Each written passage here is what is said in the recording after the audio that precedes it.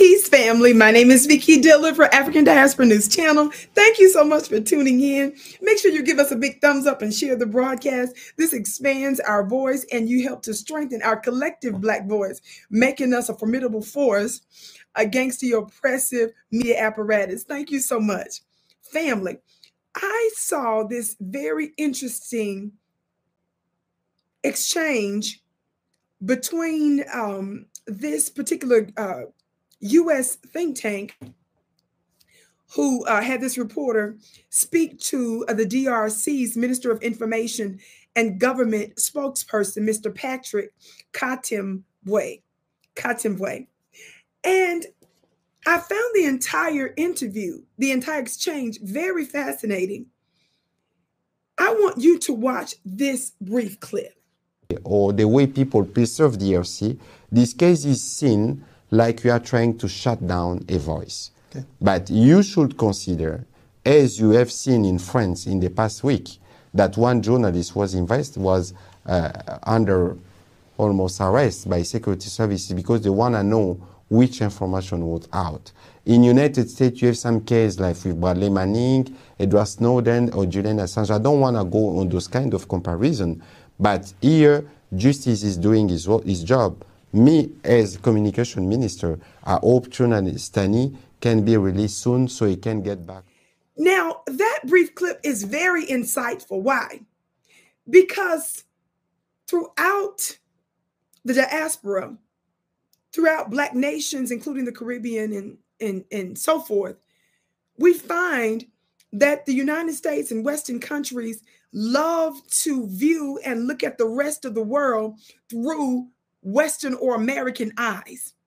It's interesting that when they set their goal to exploit or to take something from someone else, their worldview is simply their own without any consideration of anyone else's. During this exchange, the Minister of Information, Mr. Katimwe, said to him that we don't need to democratize Africa. He says we need to Africanize democracy.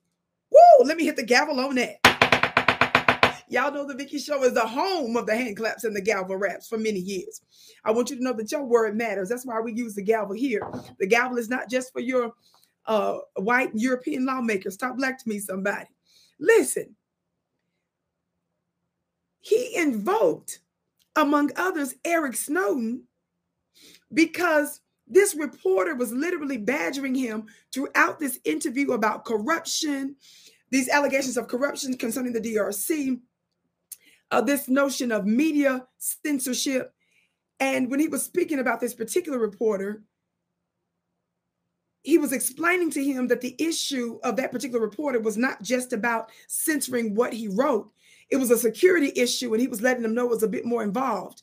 He also talked about the updated law that the DRC passed to ensure that journalists are not unnecessarily and unfairly punished. I think it's very important that he invoked the name Eric Snowden in this particular instance. Number one, to be clear, there are many Black voices that have been censored that don't get the international attention that Eric Snowden did. But we're using Eric Snowden's name because it's a highly recognizable one.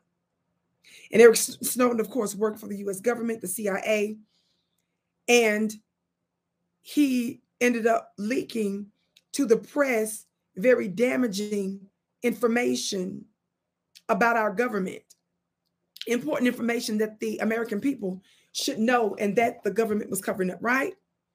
Well, it shows the double standards and the hypocrisy. So when he invoked that, of course, you could tell that the reporter didn't like that and said that, making comparisons aren't really useful. Well, right.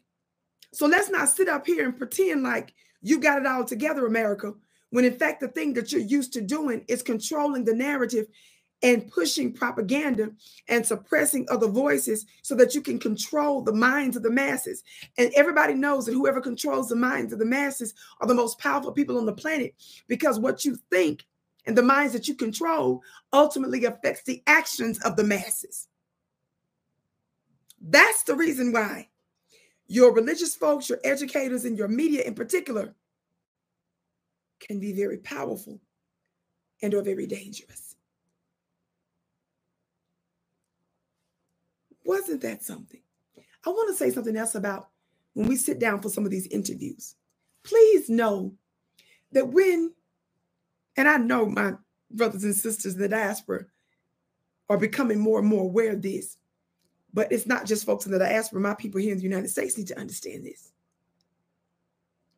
Sometimes when certain reporters sit down with you, especially when they're a representative or an extension of government, or they are a lobbyist, or they are a think tank, or they are a group or an institution that works really hand in hand with your policymakers and lawmakers. When they're sitting down for these interviews, it's not because they think you're wonderful and interesting. Sometimes the interviews are really interrogation sessions. What did I say right there? Did you hear what I said? Sometimes these are the interrogation sessions with you. These interviews that they have with world leaders or governmental officials are meant for them to grasp or to cull any amount of intel they can from you. Any bit of insight to figure out where you're going and how you're thinking. Always be aware of that. Because when somebody smiles in your face with a two-piece suit, they tell you they're going to put you on a platform. They're telling you this prestigious organization, this prestigious senator, this prestigious congressperson wants to talk to you.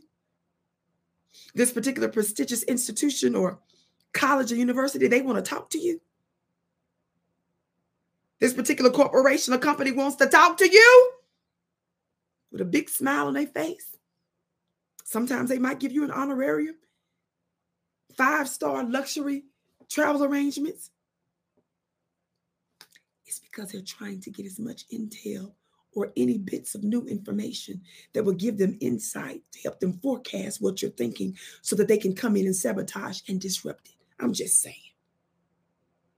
My name is Vicki Dillard, your sister with the curly braids. Thank you so much for tuning in. Beloved, I teach these types of insight and more because the changing of the guards is happening, but also the changing of the gods and goddesses are happening. What do I mean by that? I mean that the new world based on freedom, justice, divine equity is happening. And the divine are choosing folks just like you, people who they consider to be nobodies. The least of these, I teach you how we're going to take authority of our own world in my upcoming spiritual course. Be sure to join me at VickiPlanet.com. Join my email list on my website, VickiPlanet.com, so that you are notified when it happens. Thank you so much for sharing this broadcast. I can't wait to see you again.